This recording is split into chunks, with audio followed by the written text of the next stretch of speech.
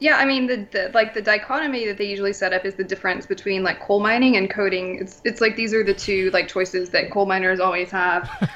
Um, and I think it's perfectly okay if somebody who's a former coal miner who on average will be anywhere from 35 to 40 years old is sort of the demographic that we're talking about to say, you know what, I really don't want to code. I don't want to go into an industry that's going to pay me like max $12 an hour.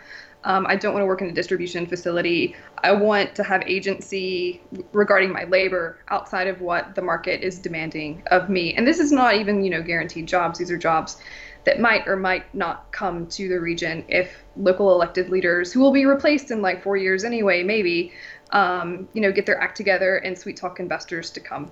Right. So I think it's perfectly okay to be skeptical about that reality. And I think it's probably, as I said on Twitter, it's like no more delusional to believe in that than to believe coal might come and, might make a comeback if the president of the United States says that that's what he's going to do. And the coal industry has, a 2-century history of getting its way in your region. So right.